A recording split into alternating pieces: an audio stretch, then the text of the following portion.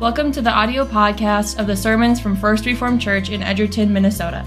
For more information on First Reformed, go to edgertonfrc.org or our Facebook page. As we come to the fourth commandment this morning, there are many different angles that we could consider and different angles that we could take. Specifically, what I'm thinking of is we've been looking at the Ten Commandments. I've been pointing out that there are these two tables of the law, right? That there is our duty to God in the first four commandments, and then our duty to man in commandments 5 through 10. Well, as we think about this, we come to them and we might be wondering, okay, is there any overlay on this in how they benefit us? Obviously, it's a good benefit to keep God's law. There's always a benefit to keeping the law of God. But as we think about this command, the fourth commandment, to remember the Sabbath day to keep it holy, yes, it is a duty to God, but there is a significant benefit to man, isn't there? We honor God on this day. We worship God on the Sabbath. We do this, but we also receive from this the benefit of rest. Now, as I was looking at this idea of rest, as I was considering the aspect that we get the benefit of this, I was thinking about myself personally. I struggle to rest. I am not good at it, at all. I am high-strung, I like my job, so I like to work all the time. And I'm thinking about this. Here I am, I'm the hypocrite standing up in front of everybody talking about resting in what God has done. And so I started to think about this, and then something interesting happened to me in the midst of it. My phone did a little beep in my pocket, and I picked it up, and it was Brian Busker from the Christian School asking me to speak at chapel this week on the topic of patience. Yeah, that hurt. So not only was I considering this idea of rest and Sabbath, but the idea of patience and my lack of it. And, I kind of came to it, and at the end of considering it all, of meditating on the passages that I was looking at, I don't know if I fail to rest because I am impatient, or if I am impatient because I fail to rest. But regardless, I came out of my consideration of all of this just really stopping and thinking about what is it about this commandment that I struggle with, and how much better off would I be if I was better at resting, if I was able to take the time and to really consider rest and patience and taking what God has blessed me with. Because at the end of the day, one thing that I came to the realization of is I struggle with these two things because at the end of the day, I'm not as content as I should be with what God has blessed me with. I'm not as content with the providence that He has over my life, that He is in control, as I should be. I want to take control. Going back to that first commandment, right? I want to put myself in the place of God. I want to be in control. I want to do this. And then also the impatience, the not trusting that things will happen in their time in God's providence, but also not really resting in the fact that God has won salvation for us. God has done everything. We can trust Him because of all that He has done for us in Christ.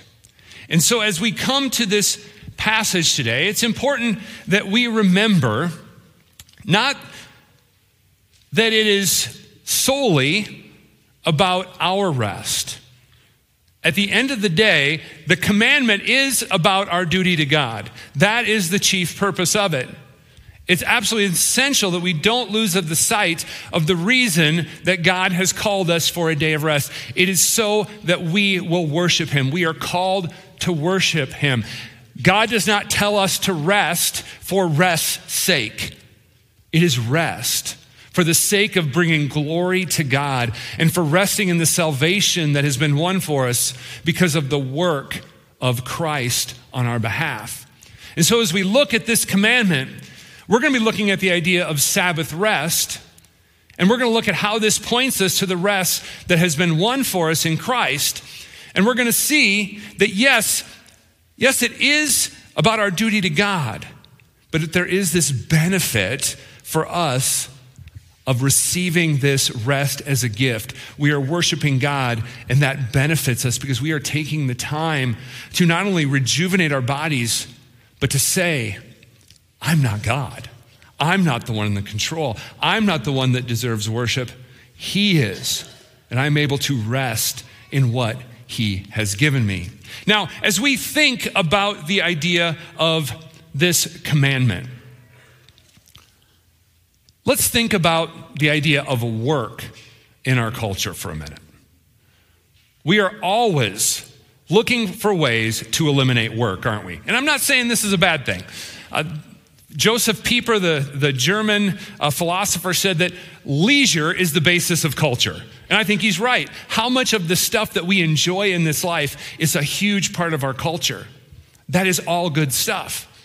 But we're often looking to make things easier. The big example that I can think of how things have become easier is I can remember when I was younger, my grandmother, so this is in the 80s here, okay? And just to give you perspective, my grandmother refused to give up her wringer washer. Like, we were way beyond wringer washers in the 80s. And I remember going down with her and helping her, terrified that I would flatten my finger in there. But I remember thinking about how much harder this was than our washer at home. But at the end of the day, that wringer washer was a dream compared to rubbing it up against a washboard, right? And that was better than going out and beating them against the rocks, okay?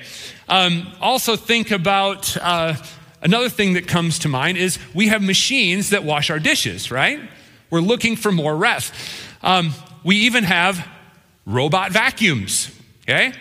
I don't know if you've been paying attention to or heard anything about this, but in the last month or so, there's this artificial intelligence technology that has been released. It's open source. Anybody can use it. Anybody can find it. It's called ChatGPT. And what this does is you can ask it to do things, and it will generate things for you.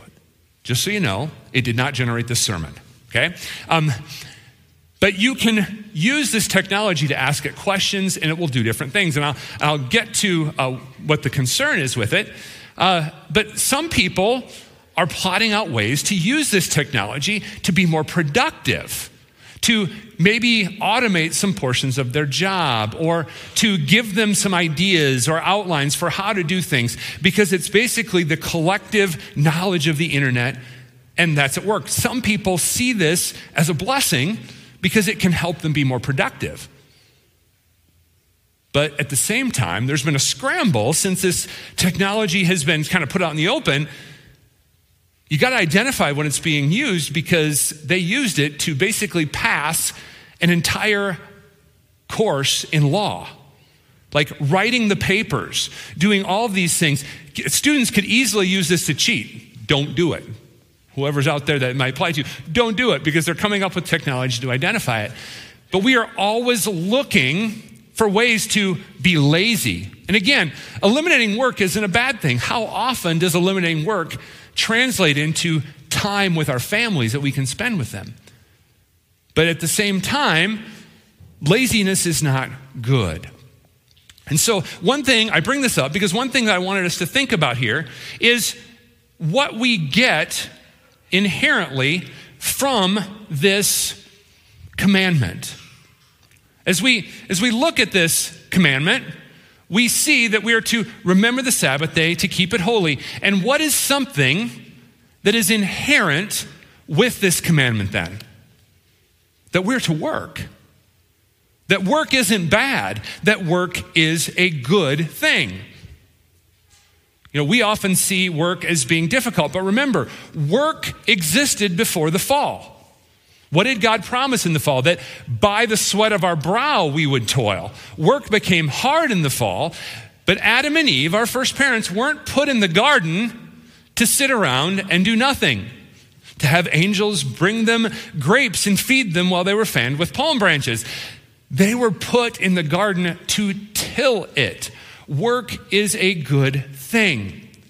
And so as we look at this commandment, we need to remember that this is a blessing, that work is a blessing from God, but so is the rest. We are called to do good work. And so as this day is set apart for us, we find here, as we look at this, that there is some seriousness to this command because it's spelled out. This is probably the most spelled out commandment we have had so far, right? Because what does it say? It says, on it you shall not do any work, you or your son or your daughter, your male servant or your female servant, your livestock or the sojourner who is within your gates. In other words, God says, no one is to do work on this day. It's not that you're going to sit down and have other people do your stuff, keep your business going, do all these other things. He's saying, this is a serious thing. I have set this day apart. I have called you to do this good work that I have blessed you with on this day, or on all the other days. You have 6 days to work, but on this other day, it is set apart. It is different. And we see in this that we were designed to be in this rhythm. In this passage, what do we have? We have a reminder of the created order. 6 days of laboring, and then we have this command not to do any work. And notice that deliberate rhythm. We see here that created order. For in 6 days, the Lord made heaven and earth, the sea and all that is in them, and rested on the seventh day. Therefore, the Lord blessed the Sabbath day and made it holy. There's that created rhythm. God made it this way. Yes, God is commanding this, but he designed you this way. This is what he is doing for us. He created us to labor, but then he sets apart a day for himself to bring glory to God and for us to rest and recover. That's the rhythm of life. Now, as we think about this, a natural question arises for us because what day was the Sabbath in the Old Testament? It was Saturday. So you've probably asked this question many times yourself. Well, why do we not go to church on Saturday? Be a lot easier. Wouldn't have to hurry home to watch the Vikings if we went to church on Saturday. There's all kinds of different things, benefits of this, but why Sunday instead of Saturday? Now, you probably had your children ask you this question as well, because it's pretty obvious. Saturday is the Sabbath. The seventh day is Saturday. So why do we worship on Sunday? Well, we know the answer to this. On Sunday, Jesus rose from the dead. He rested in the grave on Saturday. He obeyed the law for you by resting on that Sabbath and then rose from the dead. And so Sunday, we call it more than Sunday, don't we? This is the Lord's day. Apostrophe S, it's possessive. It is his. It is the Lord's day. And so we gather on this day. But there's something that I want us to consider about our gathering on the Lord's Day that I think is important and foundational for our understanding of the rest that God gives us. That there's more to it than just, hey, we gather on Sunday because Jesus rose from the dead. There is a deeper idea for why we gather. So, in the Old Covenant, the day of rest was the seventh day. So we worked from day 1, 2, 3, 4, 5, and 6, and out of our work, we rested. Well, now, God has done something new in Christ. Christ rested for us. He won victory over sin, death, and hell for us. He did the work for us, and so we rest on the first day. And out of that, then, we work. Instead of resting after 6 days of work, we now rest and have 6 days of work. That is the change that has happened. Now, this is easy for us to understand if we think of the perspective. We've got an easier bent on this as Reformed folk because this lines up with what we consider in the Heidelberg Catechism, right? The 3 categories. We realize our sin before God.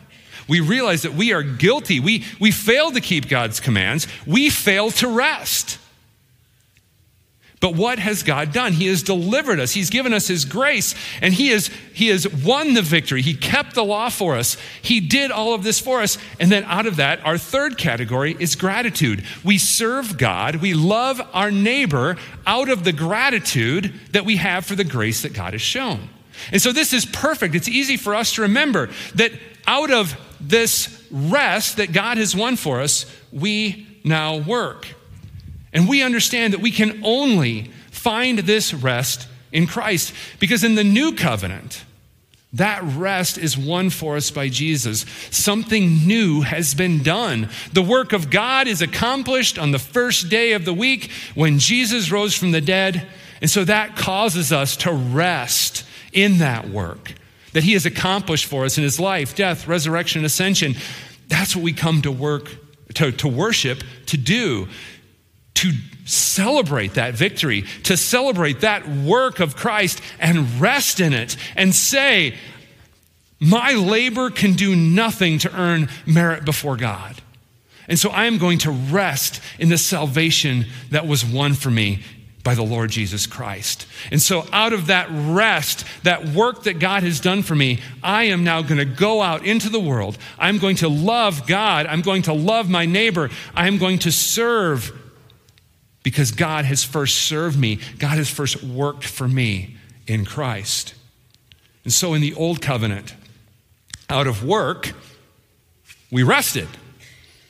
But in the new covenant, we work out of the rest that God has given us in Christ. We find our hope, our peace, we find our rest in the finished work of Christ.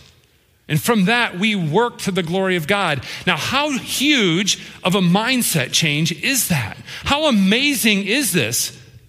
As I said, this matches that idea that we have in the Heidelberg Catechism. We know that we have this salvation, and so we work. This changes how we look at our day of rest. But we struggle with this, don't we? No matter how much we hear what God has done for us in Christ, no matter how much we hear, our automatic assumption is that we have to work. We're hard-working, Midwestern, pull yourself up by your bootstrap folk. And so we struggle with the idea that someone else has done this for us. We struggle with that. And so that's why we need to come. We need to hear it. We need to be reminded that out of the rest of Christ, we now go out and we love our neighbor. And so, in the gospel, we are continually reminded as we hear it that Jesus has won this Sabbath rest for us. As I said, Jesus rested in the grave on the Sabbath day, and now he is risen in victory. He has won true Sabbath rest for his people. True Sabbath rest. And in that, we come to this passage then, and we consider what it means for us. What does it mean to have true Sabbath rest? Because that's hard. I don't know about you, but I can sit in a chair and do nothing, but I ain't a resting. Okay? No matter what I do, I struggle to shut it off. I know so many people are like that, like I am. What is true Sabbath rest? It's refraining from all this striving. You know, I think we easily understand how we can violate God's law with our thoughts, and we also in our deeds, but with our thoughts, with commandments like honoring our parents. Easy to understand how our thoughts can betray that. Same with the commandment against adultery and murder and stealing and coveting, all those. We understand that. But how often do our thoughts betray this command to rest? How often are we not trusting? How often are we sitting down and resting and we're still working? And so as we consider the application for us here, it's going to require this change of mindset that I was talking about, that out of the rest that God has given us in Christ, we work. As I said, and I've alluded to again, this is a really hard one for me.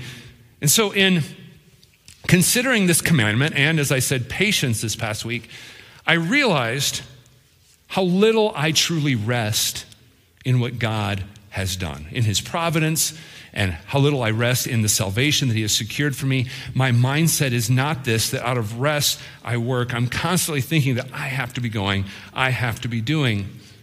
And I think it is so good for us to stop and to consider how we can find joy in this salvation, in this true Sabbath rest that he offers for his people. Because in a fast-paced, competitive world, I know it's not just me who struggles to rest. We all do. We're busy. We have to keep going. We have to stay ahead of the game. And so, we understand that this is a human thing to constantly desire to work. And so how can we find our rest? How can we find our break from always striving, always wanting more, always wanting to do our own thing? And I don't think I need to go through, as we consider the second use of the law today, this use of the law that convicts us of our sin, I don't think I need to go through a list and tell you how you and I violate this commandment. We know. We know how we struggle to rest. We know the stress that we have. We know the anxiety that we have. We know this. And I'm guessing that even if we deliberately try to rest, as I mentioned, we struggle. So how can we find our rest? How can someone who's maybe a little bit high-strung or a workaholic have a rest, truly consider how we can find peace in what God has provided us in Sabbath rest? Well, I believe that we need to come to this third use of the law, of God's guide for holy living here in the law, and understand the joy in the truth that we work out of rest. How hard is it to constantly think that we have to do, that we have to go? That's where our anxiety, that's where a lot of our fear comes from. That's where our stress comes from, this constant feeling that we have to do this. It's the pressure of the world. Nobody wants to get fired. Nobody wants their business to go under because they didn't work hard enough. But what if we found joy in that the true work that we need, the keeping of the law, was done for us in Christ, and this eternal thing that we so desperately need, God has done that work for us. And so out of that, out of that rest, we can go and work and serve God. And all that other stuff is good. Our hard work is a good thing. But when we begin with the rest that God has given us, we can find more joy in how we are serving God, because he has first served us. We can work because this work that we truly need has been done for us in Jesus. And so I want to suggest that there is a way in which you and I can really come to maybe have a better perspective on Sunday, have a better perspective on this day of Sabbath rest. Might just be me here, but I see it in the world. We intellectually know that Sunday is the first day of the week, don't we? It's the first day on our calendars. We call it the first day of the week, but at the end of the day, what is really the first day of the week for us? It's Monday, isn't it? Because that's the day we go to work. That's the day we go to school. That's the way you used to do the washing when you had a wringer. But now, that's the day we do these things. We see that as the first day of the week. And so I want to suggest one way that we can come to embrace the joy that we have in the Sabbath rest that God has given us is to have a mindset that says Sunday is truly the first day of the week. It's the day that starts my life. It's the day that starts my rhythm. I come here and I hear the work that was done for me, that finished work of Christ, and out of that I rest. And so as we consider how you and I can find a way to rest, find a way to be patient, to relax and find joy in the salvation that we have, the Sabbath, this true Sabbath rest, I want to suggest that if we saw Sunday, if we saw this Lord's Day as the first day of the week, the place where we come to rest so that we can then work out in the world to the glory of God, we would have a better understanding of what we're doing here, that we're coming here to worship God for what he has done for us. And it would change our mindset to have not only joy in our salvation, but joy in our work. And so as we desire to bring glory and honor to God for what he has done, may you and I truly find rest in it, because that was the goal. The goal of the salvation that we have in Christ was to bring us this rest, because we were striving to reach God on our own. We were trying to climb the ladder. But God came down that ladder in the person and work of Christ and won that victory for us, that we would find that rest that we can't find anywhere else. So may we fill up on the Lord's Day, prepared to go out with that message of salvation. And even in our work, may we rest in the joy of our salvation. Amen. Let us pray. Heavenly Father, we thank you for the gift of your word that tells us of this truth of the gospel, that you have brought us Sabbath rest in Christ. We pray, O Lord, that you would bless us in the coming week with a reminder that we work for you, we labor for you out of the rest that has been won for us. Grant us this joy in our salvation and this joy in the Sabbath rest that you have accomplished on our behalf. We pray this all in the name of Jesus, our Sabbath. Amen. Thank you for listening to the Sermon Podcast from Edgerton First Reformed. For more information on First Reformed, navigate to our website, edgertonfrc.org, or our Facebook page.